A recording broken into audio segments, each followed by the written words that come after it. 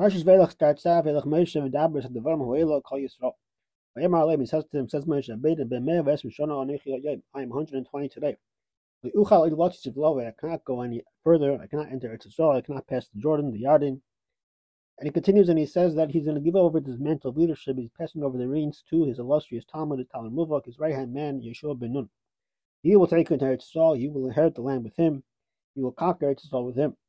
That's pasuk ches. Vashem hu ha'edich lefonechu hu yiyeh imach liyapecha v'yazvek kol ha'isira v'leisechas. Don't worry, Hashem won't abandon you. Everything will be okay. Chasam Sefer over here has a fascinating insight. Fast forward time from this day right here in the Parshas Vayelech, where Moshe Rabbeinu is giving over this speech to Klal Yisrael. Fast forward in time 1,000 years. Whether he means specifically 1,000 exactly or it's approximate, don't know. It says Chasam HaSefer, what happened 1,000 years in 1,000 years in the future? Haman Russia wanted to destroy Klal Yisrael. What happened? He drew lots and it landed in Ador.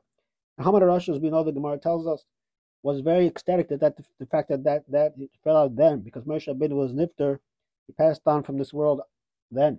However, says the Gemara, he didn't know that he was also born in that day. He was also born in that day.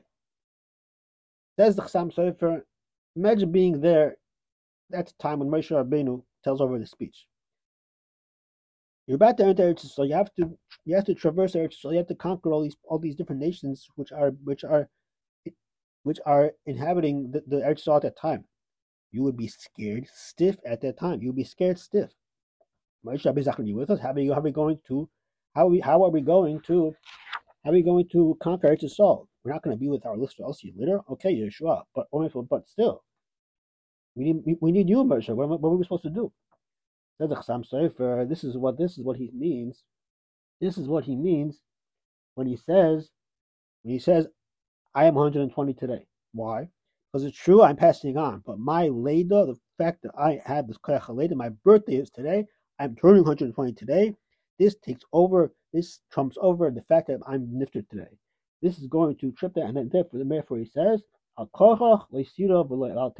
worry, don't be worried, don't be scared. The fact that I was born today, that takes over the fact that I am nifter, that I'm passing on today, I'm going to the next world. Don't worry about it.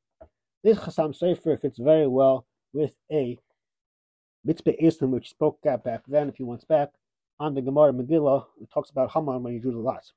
There's the mitzvah Islam. Why did the fact that Moshe Rabbeinu's birth, why did that trump over the fact? Why is that better than the fact that he was nifter on that day?